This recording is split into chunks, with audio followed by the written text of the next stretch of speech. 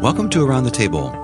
If you aren't able to attend the recent Apologetics conference, but wonder if there are good ways to defend the divinity of Jesus and the character of God, you're in for a treat. This two-part series features some of the conference speakers discussing key concepts from their presentations. We live in a culture that is increasingly secular. This naturally results in more challenges to our faith. But perhaps more alarmingly, it leads to people not seeing the need for faith in the first place. What we find as we think through these topics is that there are good answers to the questions our culture is asking, and that our faith is well placed in Jesus Christ. And in fact, He holds the answers that our culture is looking for. My name is Scott Bahr. I'm a brother in our Detroit, Michigan church. I've been a Sunday school teacher for the better part of 20 years, with apologetics being a key part of my teaching there. And so these are passionate topics to me, and I'm privileged today to be joined by three other brothers who I'll give a chance to introduce themselves now. Jeff, why don't you go ahead? Hello, I'm Jeff Waibel. I am a minister in our Leo, Indiana congregation. I've been a minister for over 13 years, and I've been a part of the Apologetics conference and the Apologetics committee since its inception. Hello, I'm Luke Kieser. I'm a member in the Chicago church, teach Sunday school there. And I've been a part of the Apologetics conference for a little over a year now. Hi, my name's Joe Gerber. My wife and I, Heidi, attend the Champaign congregation, and we've been in the pulpit ministry for roughly 5 years, and it's been a huge blessing to be a part of the Apologetics team as well as the conferences. It's a blessing, and I'm thankful to be here. Well, thanks, guys. It's great to be with you, and we have a lot of fun together with the Apologetics Conference, and I always enjoy being with you and the other brothers and sister who are involved with that with us. Before we get into the meat of our conversation today, I'd like to just briefly go over what the purpose of this conference and our committee is. This has been covered on past Around the Table podcasts, but it's been a little while. The Apologetics Committee is a subset of the Elders Teaching Resource. And the purpose of the Apologetics Committee is to raise awareness of what apologetics is, why it matters, and provide entryways into major apologetic questions. And we envision each apostolic Christian church and Sunday school being trusted as a safe place to find compelling answers to tough questions. And to do that, we aim to insert apologetics into existing communication channels within the church. Joe, would you mind just giving a few brief thoughts as to what apologetics is? I'd be happy to. You know, the way I look at apologetics is it's a way to defend both the truth and the beauty of the Christian gospel, of the Christian story. And as you said in the intro, our culture and our world has lots of perplexing questions. And as Christians, I think we have the opportunity to provide compelling answers in a way that's both truthful and winsome. And so I've, again, just seen the blessing of the Apologetics Committee working well together to shape some of those answers and then present them. And what's encouraging is that it seems like the response to the answers that have been put forth have been really positive. And so it's just really encouraging and edifying to see people within our church asking good questions and finding good answers. It just makes us more effective witnesses in a world that needs them. So that's how I would sort of define apologetics. Yeah, I appreciate that. No question about that. And I should say, too, that the word apologetics comes from what I believe is a Greek word, apologia, which means to give an answer. So it's not saying I'm sorry. It's defending what we believe.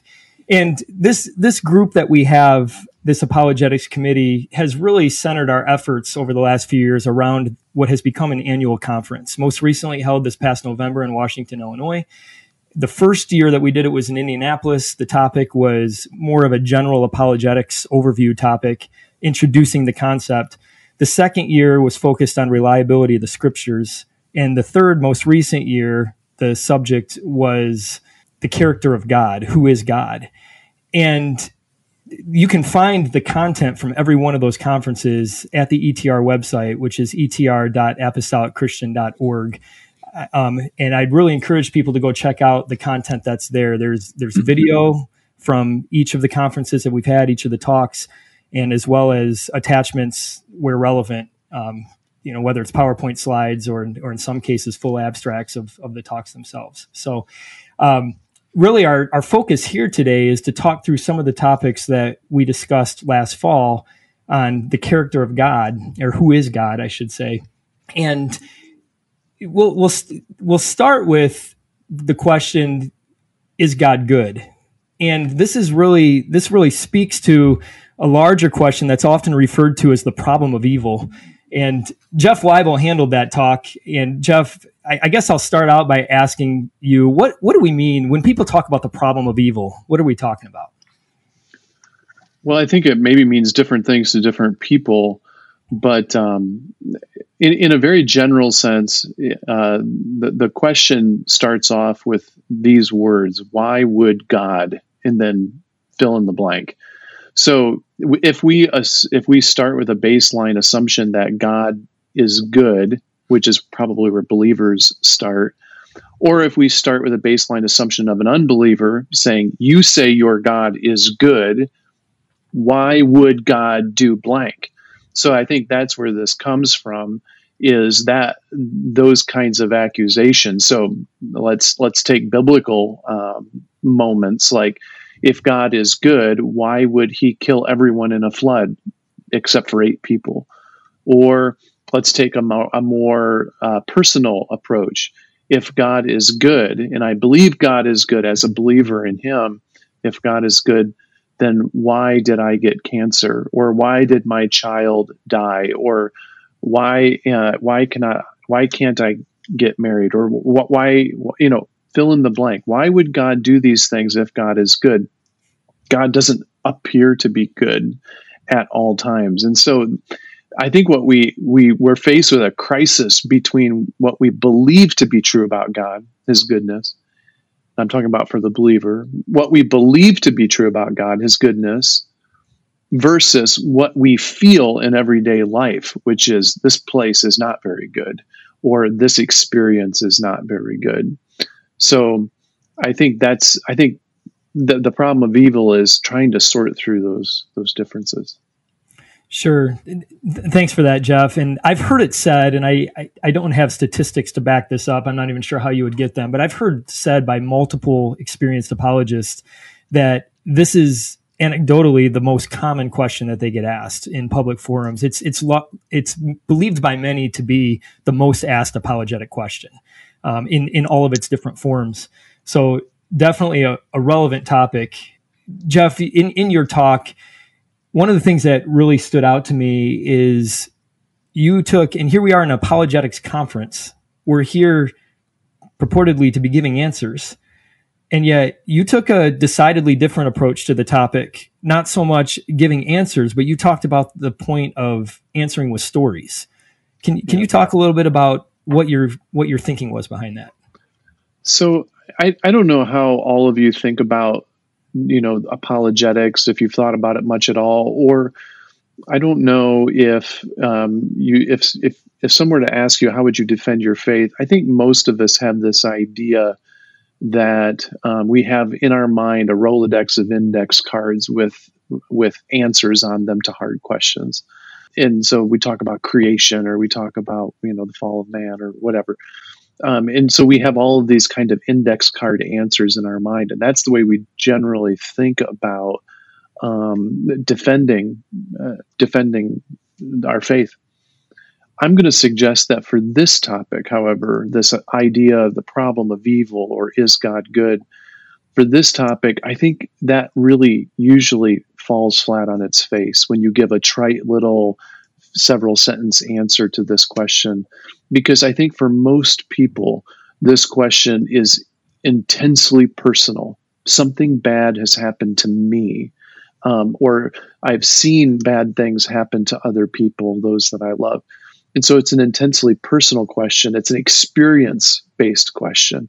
And so I think you have to, in my opinion, the most effective form of answer would be an experiential and emotional answer, which I think the best way to do that is tell stories. That's by and large how Jesus talked, and how he taught was by telling stories. And so in the conference, I told the story of the death and resurrection of Lazarus, and just all of the different points of that story that kind of play into this whole question of, is God good? If God's good, then why didn't he come right away when Mary and Martha called for him and said Lazarus is sick? And so we ask that same kind of question today. Why doesn't God show up when I call on him, or when I pray, or when I ask him to save me or rescue me from this situation or that situation? Why doesn't he come? And so I think just telling the story of Lazarus can be really helpful for people to see kind of in real time how God did answer people, or how it did work out in the end, or how he thinks versus how we think. Yeah, thanks for that, Jeff. And I think we'll circle back and maybe talk about that a little bit more, but I want to get Luke and Joe involved here a little bit. Joe, I'm just going to go to you next. As I'm reviewing some of my notes from the conference, you had an argument, if you will, near the beginning of your talk, a 3-point argument that you really emphasized, relating to Jesus and why we should listen to Jesus on these matters. Do you mind walking through what those 3 points were? Yeah, so what I sort of teed up at the conference, and what I think is important, is what I call a Jesus first apologetic, where we're asking the question, if Jesus is God, which the scriptures would affirm and the conference helped establish that Jesus is in fact God, then what that tells us is that he speaks with particular authority and particular clarity that makes him the lens through which we should view these difficult questions. So, for example, the question of, is God good? Jeff went to Lazarus, an example where Jesus spoke and acted, and I loved how he did that. So the question, is God good, really can be reframed, and I think we should reframe it as Christians, is Jesus good? Because if Jesus is God, not only does he speak with the authority of God, Scripture says he is the best and clearest expression of God that we have. And so questions about, is God good? Is God fair? Is God loving? Does God love me? All of those questions we can swap out Jesus and put God. Is Jesus fair? Is Jesus loving? And I think that's a valid and important thing to do, because the scripture does teach that Jesus is in fact God. And so my encouragement at the conference is to push everything through the lens of Jesus, because he is the clearest, highest definition view of God that we have, according to the Bible itself. Thanks, Joe. That's exactly what was standing out to me. And just to repeat that when I said 3-point argument, you had it there, is Jesus speaks with the authority of God because Jesus is God. That's number 2. And number 3 is the fullest representation of God. And that actually leads to, and Luke, this is where I want to turn to you. Your topic at the conference was, is Jesus God? Because when we're saying Jesus is God, I mean, look, no credible historian questions that Jesus existed. There was a man called Jesus of Nazareth who said the things he said and purportedly did the things that he did. It's not a question of history. But when we say something like Jesus is God, I mean, he got crucified for it. And people today still see that as the radical claim that it is. Luke, you took that question of, is Jesus God, head on, and you took a unique approach, and you looked at it through the eyes of a couple people who had questioned the divinity of Jesus. Can you talk to us? Why did you see value in taking that approach of looking through the lens of detractors? Yeah, because it's a doctrine. Jesus is God is something that's held by every major Christian denomination: Catholic, Eastern Orthodox, Lutheran, Presbyterian, us ACs. It's in our statement of faith. And so you sometimes don't get the best arguments or the best responses by just going to your everyday resources. But when you see it through detractors, why would they doubt that Jesus is God?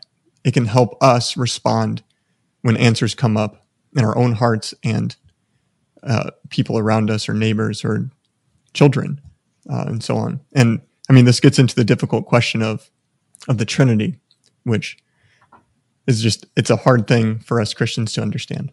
Yeah, thank you. And do you mind talking about, just briefly, there were 2 specific scholars that you highlighted and looked at their arguments.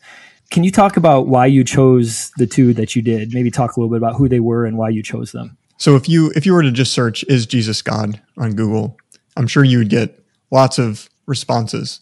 And so I tried to pick what I thought were two of the best detractors of the Trinity. One being Bahr, who is one of the top scholars with manuscripts and such, and has written a lot about the history of how the doctrine Jesus is God has developed. And then another one I picked was Dale Tuggy, who is a Unitarian, so he believes that Jesus was just a man. And he has a PhD in philosophy and a podcast. If you just search Trinity in your podcast, it's one of the first ones that will come up. And so I wanted to pick these two because they are credible. They're doing good, accountable work. And yeah, they're also popular. They're voices that the media is going to, and just your average person doing Google searches.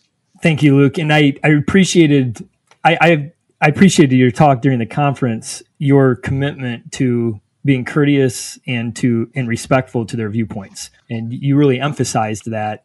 And I think that's good for all of us to remember. If we're going to be intellectually honest about these discussions, we need to be willing to talk courteously with people that believe differently than we do. And if our ultimate pursuit is for the truth, we don't need to be concerned about approaching it from that perspective. The truth is going to become the filter by which we judge various statements. So, with that, Luke, I'm just going to come back to you again. And again, your talk, as I recall, was probably 40 minutes long or so, and we're asking you to take a lot of content and put it into a short period of time. But talk just briefly about the question, is Jesus God? And you had some really compelling answers to these detractors as to why you believe our faith is well placed in Jesus as one with the Father. Yeah, so I'll try to just summarize it here. So Bahr will look at history and say that if you were to say Jesus is God, what would a first century person think? And he argues that they would think of something like Hercules, or all these like mythology of humans becoming gods and gods coming down and interacting with humans. The problem with that is when the New Testament talks about Jesus, they don't talk about him as just another divinity or part of the gods or an angel or something like that. He's someone greater than the angels. There are certain characteristics that belong to God alone in the Old Testament. And the main one of those is creation. No one helped God in creation. He is the creator. Everything else is creation. He made it by himself. But then the New Testament applies that to Jesus. Jesus is the Word through whom all things were made. He is the image of God, in whom all things hold together, and all things visible and invisible came to be. And another instance is the Shema, that God is the only one deserving of worship. So the Shema is Deuteronomy 6:4-5 that says, "Hear, O Israel, the Lord our God is one Lord, and thou shalt love the Lord thy God with all thine heart, and with all thy soul, and with all thy might." That's a statement of we only worship one God. There were angels, there were powerful angels like Michael and so on, but they were never worshipped. They were never worshipped as God. And yet, 1 Corinthians 8:6-7 says, "But to us there is one God the Father, of whom are all things, and we in him, and one Lord Jesus Christ." So it adds in Jesus to our worship of God in the New Testament. All other worship is idolatry. So that shows that the New Testament did not understand Jesus as just semi-divine, but they understood him as the God of Israel come in the flesh, and specifically for our salvation. And we see this in Philippians 2:9-11, which is quoting Isaiah 45:22-25. So I'm going to read Isaiah 45 here. This is the Lord, or the Hebrew there is Yahweh, says, "Look unto me, and be ye saved, all the ends of the earth, for I am God, and there is none else." Okay, so salvation belongs to God alone, no one else. And then it goes on and says that unto me every knee shall bow and every tongue shall swear. Surely shall one say, in the Lord, or in Yahweh, have I righteousness and strength. Even to him shall men come, and all that are increased against him shall be ashamed. And then that is a common quotation then in Philippians 2, 9-11. Who is everyone going to bow to? Who is every knee going to bow and tongue confess?